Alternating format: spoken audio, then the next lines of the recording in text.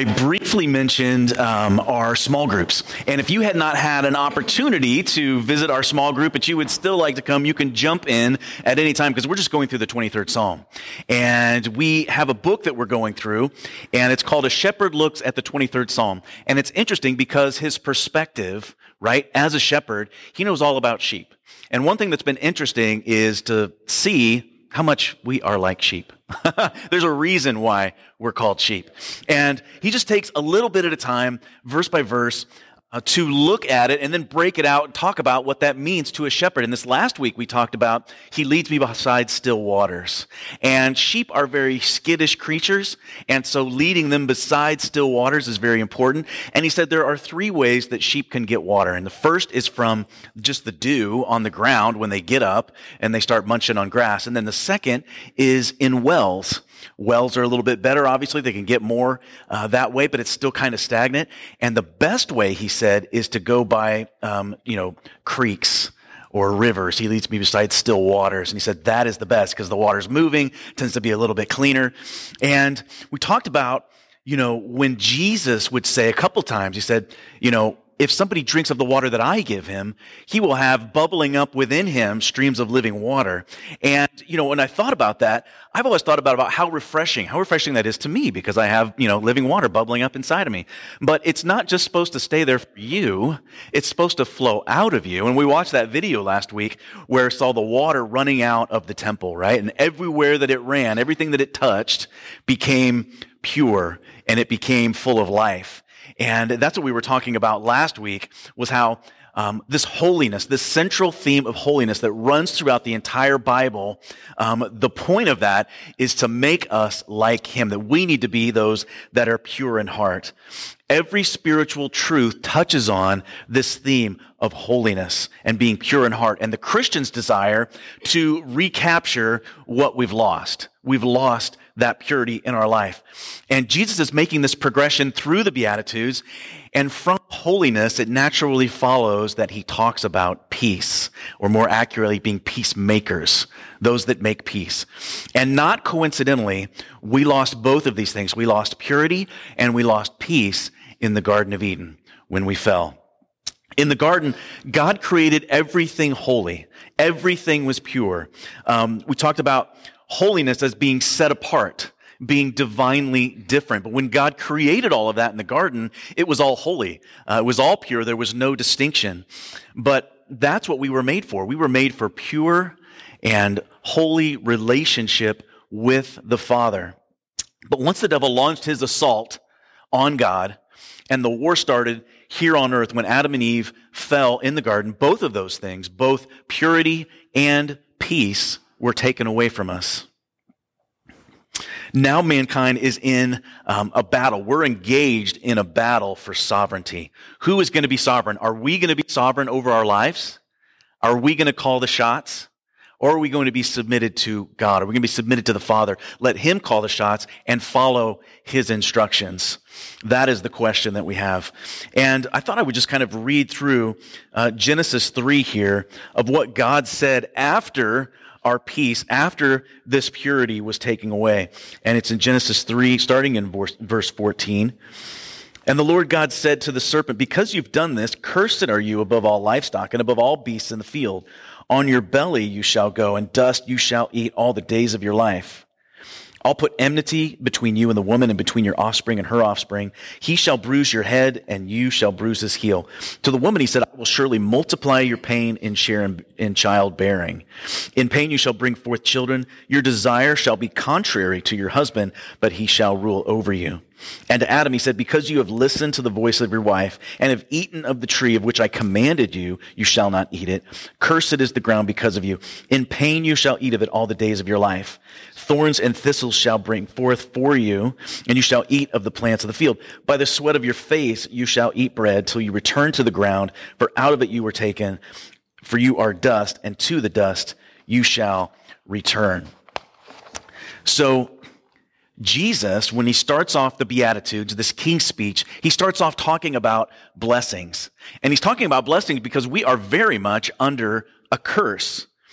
Once we fell under the curse and sin drove man out of the garden. We were out of the garden. We were out of his presence. We were away from the tree of life. Purity was gone. His presence was gone.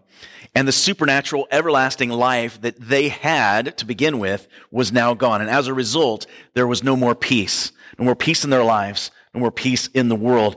And if you think about it, a culture that had lost these things, first of all, they'd probably be obsessed with cleanliness.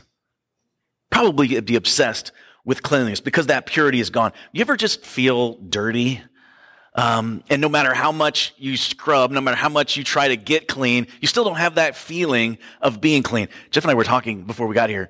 I've been to Guatemala to visit my parents, and it is so hot there.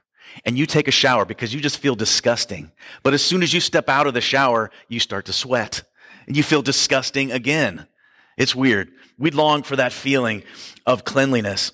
I played baseball growing up, and see, the only way that people knew that you were in the game, that you had played the game, is if you got dirty.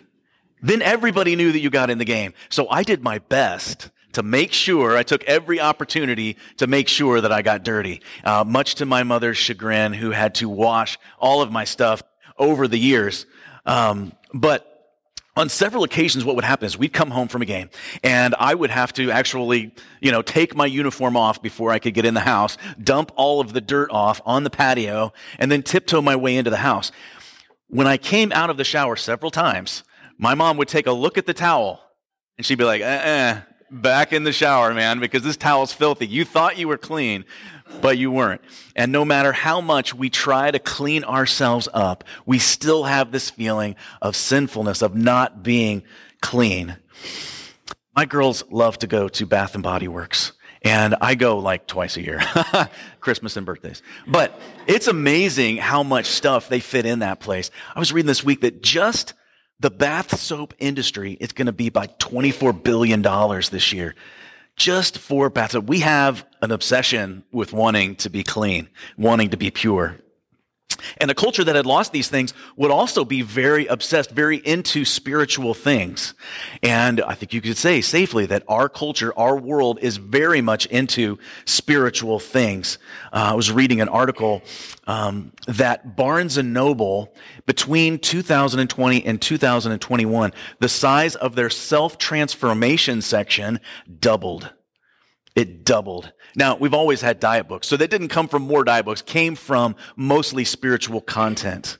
People are looking for more spirituality.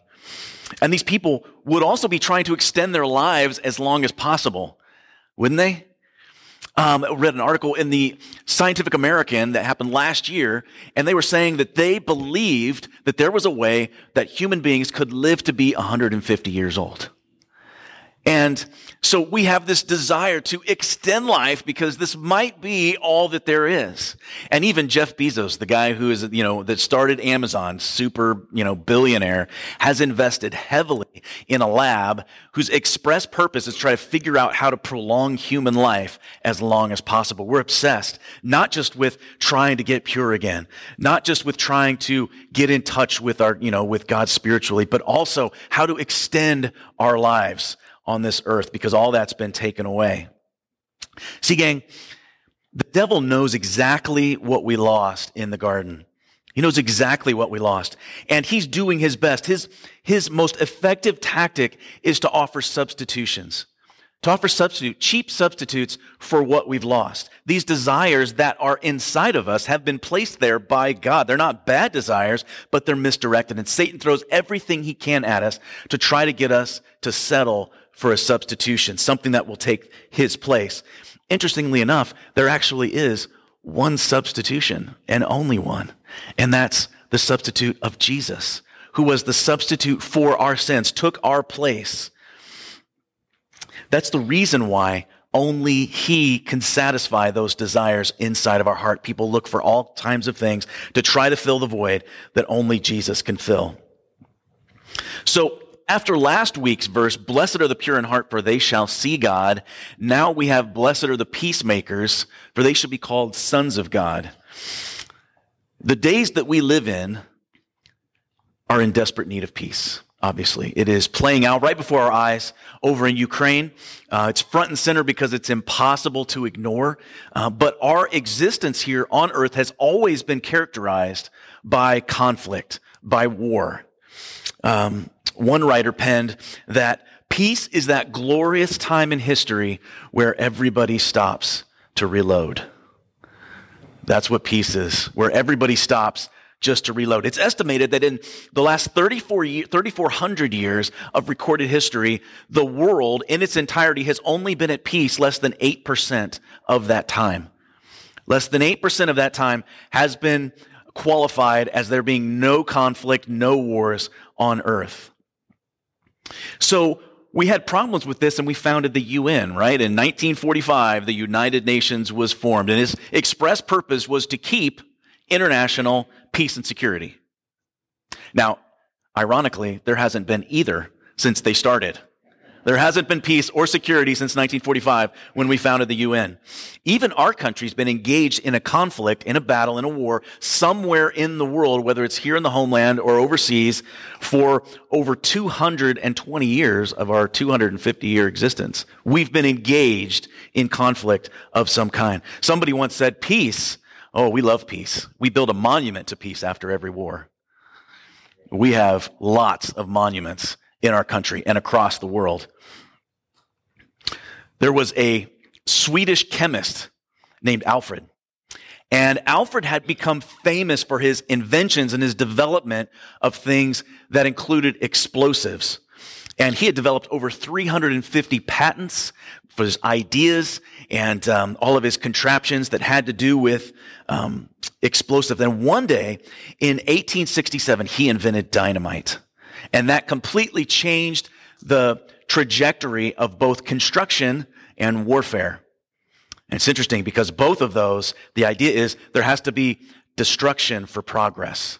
If there's going to be progress, there's got to be some destruction too. And not coincidentally, in our world today, people are doing their best. Governments, people, organizations to destroy our society, our governments, our financial system, all of that so that they can be progressive and rebuild on that. That's what's happening in our day.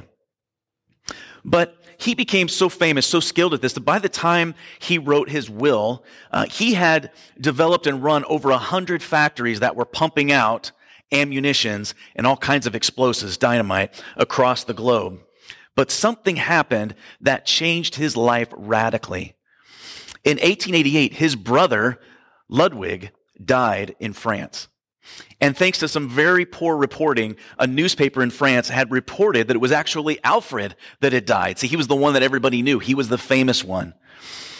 And so they proceeded to write a scathing obituary on Alfred, calling him the Merchant of Death, a guy that had become famous, had become rich, developing new ways to destroy people and to destroy things. So they called him the Merchant of Death. And so you can imagine his surprise when he woke up one morning, picked up the newspaper, and read his own obituary. Very unsettling. And so when that happened, he had a crisis of consciousness that led him to reevaluate his life. And so what he did is he decided he was going to rewrite his will. He became obsessed with how he was going to be seen, his legacy after he died. So he rewrote his will, and he said he was going to donate his entire fortune to a new philanthropic effort that bestowed upon people that had, accomplished great humanitarian efforts. They were going to get the Alfred Nobel Peace Prize. The Nobel Peace Prize. This guy whose name was connected, so synonymous with destruction and warfare, changed his legacy. He faced his own death. He saw his legacy, what people were going to remember him for. It changed him radically, and now his name is connected to peace. And there's celebrated people who are peacemakers. We place a high value on peace, although we never really experience it, not very often. We don't have societal peace. We don't have religious peace. We don't have racial or family or personal peace. These are things that are very hard to find. We don't have peace because of the opposition of Satan and the disobedience of man. Those two things. Disobedience, which is sin, or as Billy Graham would say, missing the mark. If you were here and saw that video, missing the mark. And missing the mark, sin is putting ourselves first. And when we put ourselves first, peace comes last. Peace comes last when we come first. I mentioned last week that there are over 600 references to holiness in the scriptures. There are roughly 400 direct references to peace in the Bible. So it is also a dominant theme throughout the scriptures. Holiness and peace are very closely related. One of the names of God is Jehovah Shalom, which means God our peace. And the Jewish people use this word shalom when they greet each other. They greet each other and they say shalom, which means peace, or literally God's highest good to you. God's highest good to you. You know, we say hello or hi. It doesn't really mean anything. But imagine if, you ran into somebody who you didn't really care for. That would make you think twice about either proclaiming peace over them or your attitude towards them. To say shalom, to proclaim peace and God's goodness over them, you would have to check your heart before you said that to somebody else and really mean it. It carried some weight. Fortunately, God's peace has nothing to do with politics, has nothing to do with armies or truces or treaties. A lot of our peace is centered on the fear of force, right? Or avoiding certain issues or hiding the truth. That's what a lot of our peace is built on, but that's not what God does. And his children are to exhibit the same characteristics, that to solve problems between people, we need to be those that are bridge builders. You could say that peacemakers are bridge builders. They're ones that connect or make a way between two problems to help them heal that hurt. But making peace is messy. It's messy. Peacemaking sounds good, but what it actually does, it invites struggle and pain and hardship and anguish. That's what peacemaking, those are the prices for making peace and healing. There was a man in the Old Testament, and his name meant heel snatcher. His name meant one who seizes, literally. And he got that name because he was a twin. He had a twin brother, and he was the younger one. When his older brother was being born, he was being brought out, and he was holding on to his ankle. Imagine that. That would be crazy. He's holding on to his ankle. And he lived up to that name, one who seizes or heel snatcher, because as they grew up, he would try to take away that which was his older brother's. The man's name was Jacob. And his brother's name was Esau. And you remember the story. Jacob was kind of a mama's boy. He liked to hang out around the tents, and he liked to help out in the kitchen. Esau was what we would call a man's man. His name means hairy. That's what Esau means, hairy. Can you imagine you bring this baby out and you're like, man, that kid's hairy. Let's name him Harry. Okay. Jacob, that means one who steals. Let's try to, he's trying to steal his brother. They're trying to be first. We'll name him that. He was more of an outdoorsman, more of a hunter. And one day Esau came back from a hunting trip that didn't go very well. And Alicia's familiar with that. Lots of times I've come back from a hunting trip with nothing and famished. And he'd eat something. But he came back from his trip. He was very hungry. And as he got home, he noticed his brother Jacob in the kitchen cooking up some stew. And he tells his brother, he's like, Jacob, give me some of that stew. And Jacob says something that's very much like a brother. He's like, give you some. Sure. Yeah, I'll trade you for your birthright. Now, I don't know if he was kidding or if he was serious, but Esau was so foolish and so willing, so eager to fill his face, his flesh, that he said, sure, what good is a birthright if I'm not around to see it? It's being a little dramatic, I think, if he had just waited. But he threw away his birthright. Now, a birthright wasn't something to throw away lightly. Just by virtue of being born first, you got a double portion of the inheritance. A double portion. Remember that. Double portion of it. But you also became kind of the de facto leader of the family once the father had passed on. So not only did you get a double portion, you were also the spiritual head of the family. So my sister says, not so fast. That's what she's saying. So this wasn't something that should have been thrown away lightly. Not only was there a birthright, but there was also a blessing. It was twofold. There was a special blessing that only the oldest got, and that was significant. He had given away all of his worldly wealth that he was going to be getting, but he was holding on to the blessing. That was a big deal. So his father Isaac had gotten very old, and he had lost his eyesight, and he knows that his days are short. And so he tells Esau, he calls him in, and he says, listen, I want you to go out and go hunting. You know I like the wild game. Esau was his favorite. He says, go out and bring me back venison deer steaks. That's my favorite. Go get that, bring it back, prepare it, and I'm going to bless you before I die. And so Esau grabs his bow, heads out, and while he's gone, their mom helps Jacob steal the blessing. He'd already stolen the birthright. She said, I got a plan.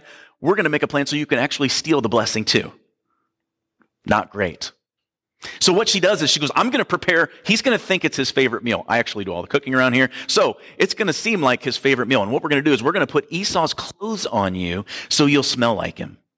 You know, if you've ever been out in the woods or you've been outdoors for a long period of time, there's a very distinctive smell of the outdoors once you come back in. That's what he smelled like. And he says, listen, this isn't going to work. I mean, Esau, he's like a woolly mammoth. He's got hair everywhere. And I use, oil of Olay. I'm smooth skinned here. I'm different than him. And she says, don't worry about it. And she takes some ram skin and some goat skin and she puts it like on his arms and on the back of his neck to deceive their father. So she has the meal. And she has the skin on his arms, and she's got the clothes. And so he comes in, and he says, Dad, here I am. I'm Esau. And he's like, you don't sound like Esau. Like you actually sound, or you sound like Jacob. He's like, no, it's me, Esau. And he has his doubts, but in the end, he ends up blessing Jacob. And he comes out, and his mom's all happy. She's like, we did it. Actually, you better split, because when Esau gets here, he's going to kill you. Thanks, Mom. That's crazy. She helped him steal the blessing, then he has to split because Esau is going to kill him.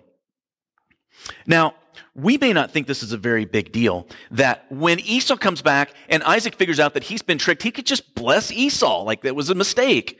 But that's not the way it worked. There was one blessing that was given, and Jacob got it. And it says that when Esau got back, he sought the blessing with tears. He was weeping. Not over the birthright, but over the blessing. That's what he wanted from his father. And because he didn't get that, it did not go well for Esau. And at that point, he did want to kill his brother, but he had gone away. Listen, you might have some drama in your family right now, but it probably doesn't include one of the kids wanting to do in one of their siblings. I don't know. But what I'm getting at here is that there's hands going up over there. What I'm getting at is that God can work in these situations that seem hopeless, that seem helpless, and he can bring redemption and reconciliation out of them. He can do that. So Jacob ran away. He actually went to live with his uncle Laban, and he lived there with him for 20 years. And he picks up a couple wives, and he has some kids, which is an incredibly fast-forwarded version of the story. And eventually God said, Jacob, it's time for you to go home. It's time for you to go home. But he knows that if he goes home, he's going to have to face his brother Esau. And even after 20 years, he's pretty scared about that. And so here's what happens in Genesis 32, Verse 3, and Jacob sent messengers before him to Esau, his brother, in the land of Seir, the country of Edom, instructing them, thus you shall say to my lord Esau, thus says your servant Jacob, I have sojourned with Laban and stayed until now. I have oxen and donkeys and flocks and male servants and female servants. I've sent to tell my lord in order that I might find favor in your sight. Now, Jacob's not bragging here. He's not bragging about all the stuff that he has. He's letting him know, listen, I have a lot of stuff. I have done well. God's blessed me. So maybe we can come to an agreement on something, right? I've done pretty well for myself. I'm ready to make reparations, if that makes sense, to try to, strike a peace deal. And then in verse 6, and the messengers returned to Jacob saying, we came to your brother Esau, and he's coming to meet you. And there's 400 men with him.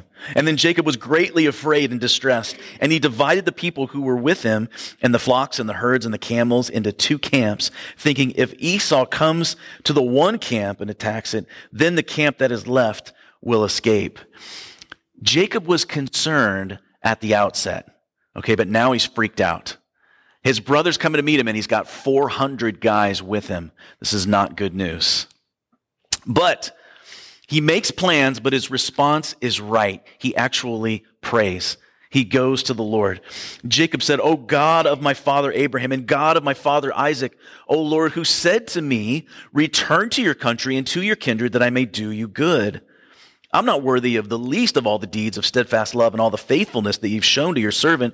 For with only my staff I crossed the Jordan. Now I've become two camps. Please deliver me from the hand of my brother, for the hand of Esau.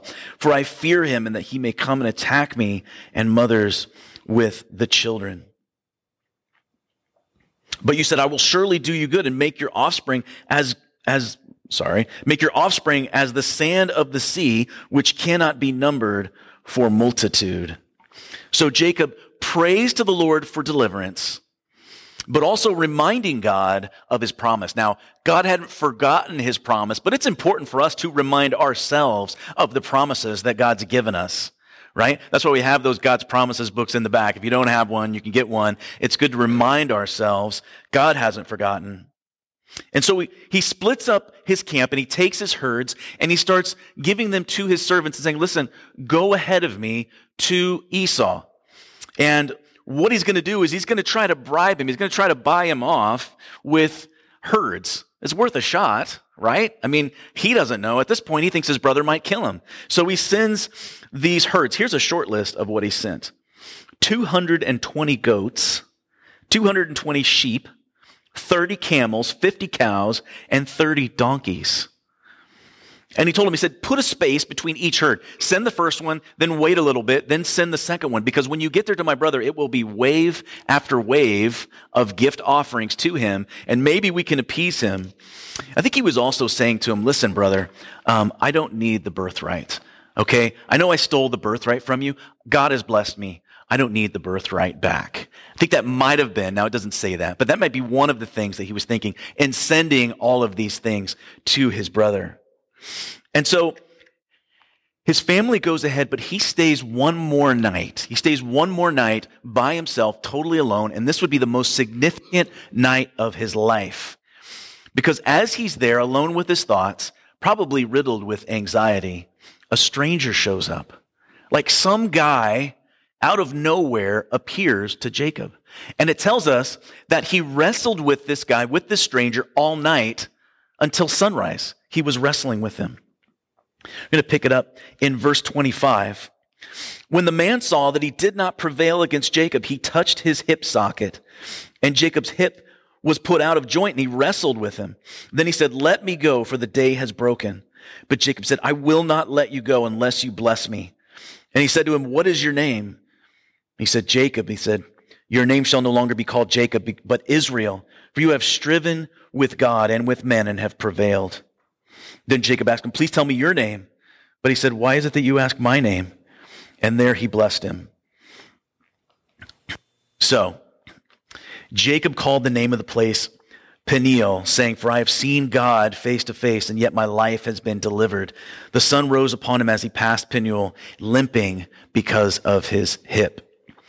Now, at some point in the struggle, it became apparent that this stranger was more than a man. It wasn't just a man. This is actually Jesus. This is an Old Testament appearance of Jesus, what we call a Christophany. It happens a couple times. This is one of them. He's wrestling with God at this point. And when he figures that out, he grabs onto him and he's not going to let go. He said, "I'm not going to let go until you bless me. Deceitfully, I stole a blessing the first time. This time I know what I have. I know what's in front of me, and I'm not going to let go. I'm clinging to you until I get the blessing." But it's different than what we might expect, because he gets his hip dislocated, right? Kind of strange. He gets his hip dislocated, and then he gets a name change. His identity changes right there. Earlier I said that the price of healing is struggle and pain and hardship and anguish. And at the end of it, we become a different person. And you become a different person, you can either become better or you become bitter. You become better or you become bitter based on the struggle. Jacob could have become very bitter. Here I am. I'm worried about my brother. I think he might kill me. And now my hip is broken. So he could have become very bitter, but he became better because of his identity, which was now Israel. And Israel means governed by God. That's what Israel means. Governed by God. You've tried to control your life, Jacob. You have wrestled with men. You've been deceitful and you've stolen things. Now you have wrestled with God and you've prevailed because you've surrendered. You've clung to what is right, to what is good. And now you're going to prevail because of that. And now you're going to be governed by God. And we can be governed by God in two ways, gang. We can humble ourselves or we can be humbled. Those are your two options. You can humble yourself or you can be humbled. Jacob needed some humility, and that's what he got. And his encounter with the Lord left him with a limp, which was going to be a constant reminder of you need to be humble, kind of like Paul's thorn in the flesh.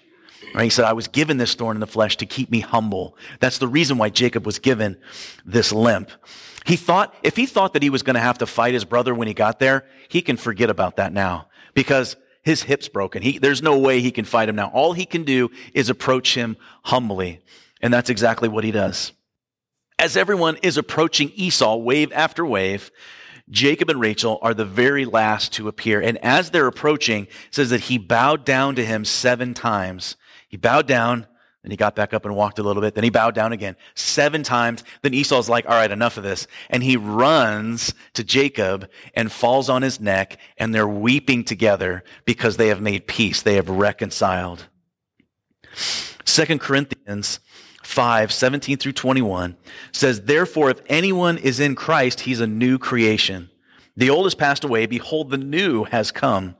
All this is from God, who through Christ reconciled us to himself and gave us the ministry of reconciliation. That is, in Christ, God was reconciling the world to himself, not counting their trespasses against them, and entrusting to us the message of reconciliation. Therefore, we are ambassadors for Christ, God making his appeal through us. We implore you on behalf of Christ, be reconciled to God. For our sake, he made him to be sin who knew no sin, so that in him we might become the righteousness of God. You and I have been given the ministry of reconciliation, of taking people that are hurt and helping them make things right, to bring peace. And peace isn't just the absence of conflict. It's not. You can not have conflict and still not have peace. Peace is the presence of righteousness. It is things being made right. We can avoid conflict by running away. That's what Jacob did. He ran away, but he didn't have peace. True peace occurs when things are made right. First with God, Jacob, his name, his identity was changed to Israel, and then with man. Paul wrote in Romans 12:18, if possible, so far as it depends on you, live at peace with all men.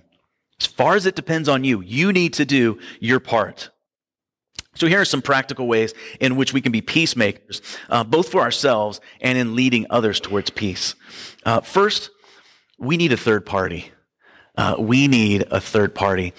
Jacob sent messengers to his brother to announce that he was coming along, but also to kind of feel him out, to see what his attitude was and what he might be able to do about it.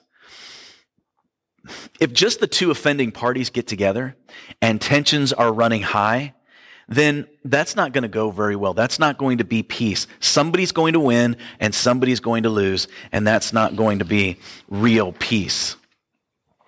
There's a great movie that came out in 2015 called Bridge of Spies. If you haven't seen it, very good. True story about a Russian spy who was captured by the United States in 1957 during the Cold War. And it just so happened that an American pilot had gotten shot down and captured by the Russians. So they have one of ours, we have one of theirs. And not to ruin the story, but it's very complicated. And an American lawyer is sent over to negotiate kind of, the trade of these two prisoners, to kind of negotiate peace, something that could have turned into a war.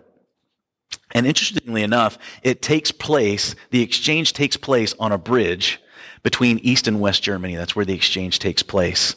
A great movie. Wouldn't have happened, the story wouldn't have happened if somebody wasn't willing to stand in the gap. The two sides were engaged in a battle. There wasn't a conflict, right? It was the Cold War, but there wasn't peace between us. Now, because of our sin, you and I are engaged in a conflict with God. Some people may not acknowledge the conflict, but they certainly do not have peace. And because of that, as we saw last week, you and I cannot stand before God by ourselves. We will be completely wiped out because of our sin and because of His holiness. We have to have a mediator, which is the reason why God sent His Son, Emmanuel, God with us. That's what we talk about at Christmas time. That's the reason why He came, so we can have peace through Him. And His cross, His sacrifice, spanned the gap. It was the bridge between us and the Father so that we can have peace. Second, we have to bathe the conflict in prayer. Unfortunately, the thing that should be our first response oftentimes ends up being a last resort. Jacob, when the messengers come back and tell him that his brother's coming with 400 men, he does freak out. He tries to make some plans, but then he does bathe the situation in prayer. He talks to God. Before the biggest conflict that Jesus would face, He separated Himself from the group. He went to the garden and He prayed to the Father. He talked to God. Now, if Jesus, who was God in the flesh, needed to get away and bathe the situation in prayer, how much more do you and I, in our broken, in our fallen frames, need to bathe these situations of prayer? If you are facing a conflict or a lack of peace in your life, you need to bathe that situation in prayer if you want it to be reconciled, if you want it to be made right. Thirdly, bring a gift. Doesn't hurt to bring a gift. Jacob took his herds and he sent them as gifts to Esau in the hopes that it would appease his brother. Proverbs 18:16 says that a man's gift opens doors for him and brings him before great men. One translation says before kings, if you bring a gift. A person's sin, a couple hundred years later, a person's sin could only be forgiven if he brought a gift to the temple, if he brought a sacrifice to the altar as a substitute for themselves, substitution for reconciliation. Jesus says later on in this chapter, which we'll get into soon, that if you are offering your gift, that you're at the altar and you bringing your gift and you remember that your brother has something against you, not that you have something against your brother, but if you remember that your brother has something against you, you need to stop, you need to leave your gift at the altar, go and make reconciliation, be made right, have peace with your brother, and then come back and offer your gift. Making peace with man and making peace with God. God so loved the world that He gave, right? He gave the ultimate gift when He gave His Son. Bring a gift. We need to bring Jesus when we stand before God. Can't stand there alone. Fourthly, we need to be humble. Be humble or you'll stumble, that's for sure. After Jacob's encounter with Jesus, he was changed.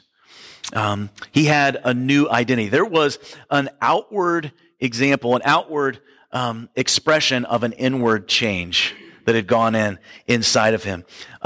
James 4:10 tells us to humble ourselves before the Lord, and He will exalt us. Let Him be the one to exalt you. Micah 6:8 says, He has told you, O man, what is good. And what does the Lord require of you but to do justice and to love kindness or mercy and to walk humbly with your God? That's what He's told us to do. Any thought of having a physical confrontation with his brother was out at this point. The nuclear option was off the table. And if we're going to have peace with other people in a conversation, we need to take that nuclear option off the table. So you might say, well, I'll try to be nice, but if they're not going to be nice, then I'm going to bring out the hammer, right? I'm prepared to defend myself if they're not going to reciprocate. We have to remain humble through the process if there's going to be peace, at least on our part. We have to do our part. Then lastly, we have to let our guard down. Jacob bowed down to the ground 7 times on his way to meet Esau. Now, this naturally follows humility, letting our guard down, but is very hard to do. Because what if the other person doesn't let their guard down? Then it's probably not going to go very well. You've probably seen in the movies where two people have their weapons pointed at each other. And they say, let's put our weapons down. And they both very slowly put their weapons down on the ground, very ready to pick them up if the other person doesn't follow through on their end. And that's our mindset. I'll let my guard down if they let their guard down. But if for any reason they're not sorry, they're prideful, they're not forgiving, then my wall is going to go up immediately. Paul tells us, as much as it depends on you, you need to be at peace with all men. Not if other people live at peace with you, then you can be at peace with them. It's on you. Proverbs 19:11 says that good sense makes one slow to anger, and it is his glory to overlook an offense. And just to take it a step further, Jesus says, if somebody strikes you, then you need to turn them the other cheek. Not just offended you, but if somebody hits you, that doesn't make sense. And the people that were listening to him had to say, that doesn't make sense. Somebody hits you, and you're supposed to let them hit you again? But if that still doesn't work, see, if we are humble, and if we can let our guard down, that can completely disarm the situation, and it can help facilitate peace. But even if that doesn't happen, we're to continue in our part because we maintain our witness. Maintain our witness. People will see that we're different if we maintain our humility. Our Savior was beaten more than any other man on the face of the earth, and it says that he opened up not his mouth. He didn't say anything. But what he did say to his disciples is, look, if they treat me like this, they're going to treat you like this. You can expect it. And that gets into, persecution, which is what we get to talk about next week. As it pertains to Christians, 1 Corinthians 6, Paul is writing to the church about this problem. They had engaged in suing one another in lawsuits. And he says this, he writes, this is out of the Message translation, these court cases are a black eye on your community. Wouldn't it be far better to just take it, to let yourselves be wronged and just forget it? All you're doing is providing fuel for more wrong, more injustice, bringing more hurt to the people of your own spiritual family. There was a church that I attended, and they were part of a denomination. And the denomination was, there was no relationship, there was no connection. And so they were just kind of collecting a check every single month. And so we decided, you know what, we need to kind of step away from this situation because it's not good for us. There's no connection there. And when we talked to the denomination about it, they said, ain't going to happen. If you do it, we'll sue you. We'll take you to court. And we said, but 1 Corinthians 6 says we're not supposed to sue each other. They said, well, if you try to walk away, we're going to take you to court. And so we applied this and we said, you know what? Better for us to be wronged and forgive and move on, even though it's going to cost us financially. We're going to continue in humility and we're going to be wronged because that's the right thing to do. That is scriptural. Don't engage in lawsuits. Don't engage in fighting amongst believers. People are going to look at you and say, see, they're just like us. They're no different. There's nothing different on the inside of them. Most of the time, however, if we follow this example, it can lead to reconciliation. Jacob and Esau fell on each other's necks and wept. You and I have been given the ministry of reconciliation, bringing people together and bringing people to the Lord. Now, as a side note, because this is important too, Esau at that point said, come on, let's go back to my house and let's throw a party. Let's celebrate that we have been reconciled. But Jacob, still a bit wary of the situation, he says, listen, I've got little kids and, my flocks have babies. So, if I push them too hard, it could be bad for them. So why don't you go on ahead and I'll catch up? And so Esau's like, are you sure? He's like, yeah. Okay. So Esau goes back home. Jacob actually doesn't go to his brother's house. He goes to another region in that area and settles down there. It's kind of strange. They had just made peace. They had just reconciled. Why didn't he go to his brother's house and have that celebration? Jacob did everything on his part that he needed to do to facilitate peace, to repair the divide. But that doesn't mean that for us, that you have to stay in a compromising situation. If you're in a situation that is hurtful, that is destructive, that's going to make you compromise your relationship with the Lord, you don't have to stay there. You've made peace, but you don't have to be in a situation that's going to hinder your faith or your obedience to the Lord. That's wisdom. Just because you made up with somebody who hurt you doesn't mean that you have to give them the opportunity to do it again. The world tells us that the model man is macho, not meek. We make heroes of warriors and powerful men. But Jesus told his disciples, hey, blessed are the meek and blessed are the peacemakers. Those are the ones that are going to be made happy. I heard a definition of meek this week that I thought was interesting. I called it strength submitted for a specific purpose. Strength under control. But the definition I heard this week was, it's a man who has a sword and knows how to use it, but he keeps it sheathed. He keeps his sword sheathed because he is trying to make peace. He's working towards reconciliation instead of destruction. Peacemaking isn't easy. It doesn't come naturally to us, but like a scalpel, right, in the hands of a skilled physician, it has to cut first before there can be healing. There's going to be some pain, but the goal is restoration. Jesus says that the ones who do this are going to be happy. Blessed are those because they will be called sons of God. All of God's children are to be peacemakers. This isn't a recommendation. It's not optional. We are all to be peacemakers, and we're to lead that. We're to lead that charge. It's become popular in our day to kind of look back at our heritage, look back at our history, try to figure out who we are, and take a lot of pride in what our ancestors were. But nothing can compare to the heritage of our spiritual family, of who we are in Jesus. I'm going to close with this story. There was a story, true story, of a guy. He is known as Saint Telemachus. And the story of Saint Telemachus, he was a monk who lived, in seclusion in a monastery. And God had told him, I want you to go to Rome. And he kept hearing this over and over again. I want you to go to Rome. He's like, I don't understand that. I live in seclusion. I'm a monk. You want me to go to Rome?